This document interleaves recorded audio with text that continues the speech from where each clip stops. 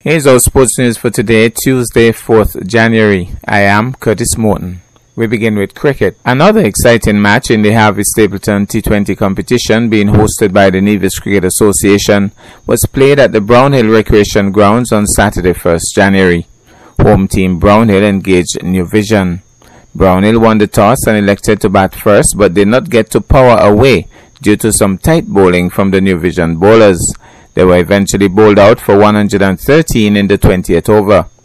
New Vision gave a valiant chase of the target led by their two most experienced batsmen in Carlon Smithen and Wendell Wallace, but the Brownhill bowling proved a little too much.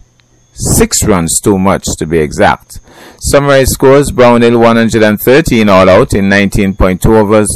Trishawn Francis, the captain, 25, Elsroy Powell 14, Cameron Pennyfeather 12, and there were 33 extras.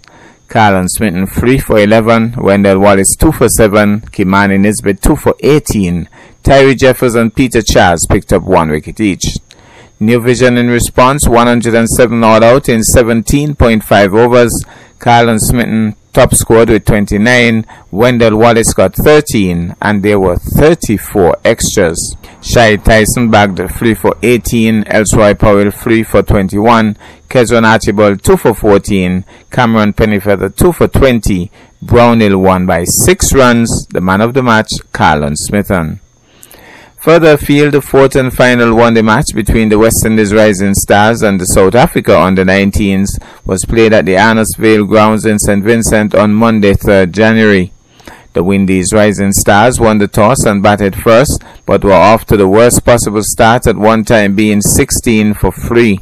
However, Teddy Bishop and Rivaldo Clark teamed up in an enterprising partnership to bring some semblance of respectability to the eventual total of 126 all out. The Windies Rising Stars defended the paltry total with vigor.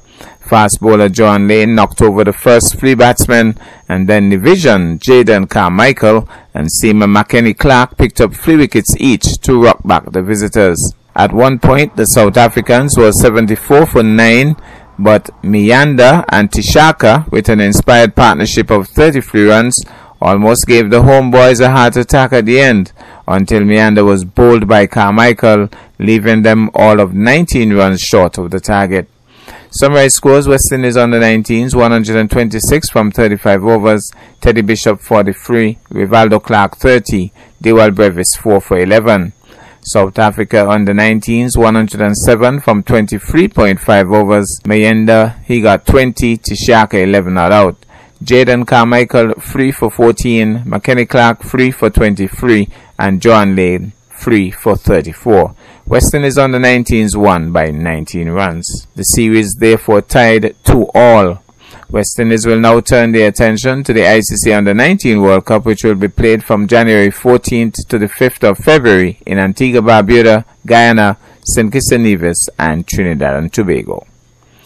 Back at home, a notice from the Nevis Cricket Association has indicated that August body will hold a very important meeting scheduled for this coming Wednesday, the 5th of January, at the Nevis Cooperative Credit Union Conference Room. Full text of the notice reads: to all clubs, teams, umpires from the Nevis Cricket Association, kindly be advised that 2 representatives from all clubs, teams, and the NCUA are invited to a meeting on Wednesday, January 5th at the Nevis Credit Union Conference Room at 5 p.m. All are asked to be punctual.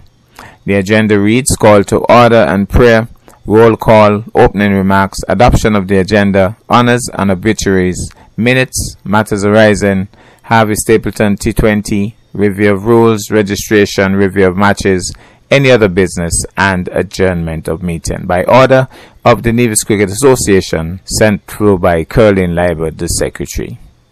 And to more Under-19 World Cup news. 4 Zimbabwe cricketers at the Under-19 World Cup tested positive for COVID-19 on Monday and are now self-isolating in the West Indies. Zimbabwe Cricket confirmed the positive tests after PCR tests were administered and said all players who tested positive were well and asymptomatic. They will be retested before they can join the rest of the squad in St. Kitts and Nevis, where Zimbabwe will face Canada and Bangladesh in the official warm-up matches scheduled for January 9th and 11th. Their first World Cup game takes place against Afghanistan on January 16th, with Pakistan and Papua New Guinea the other two sides in their Group C. And in today's feature, we stick with cricket. Our Nivision representatives in the West Indies Rising Stars lineup continue to excel. Let's revisit some of what was said when they were leaving Nevis. Not a lot to say. We're sending 4 youngsters to the West Indies Under-19 camp in Antigua. Carlon Tuckett is not here with us, but he's traveling from Barbados to Antigua today to be a part of the squad. And we're wishing these guys all the best.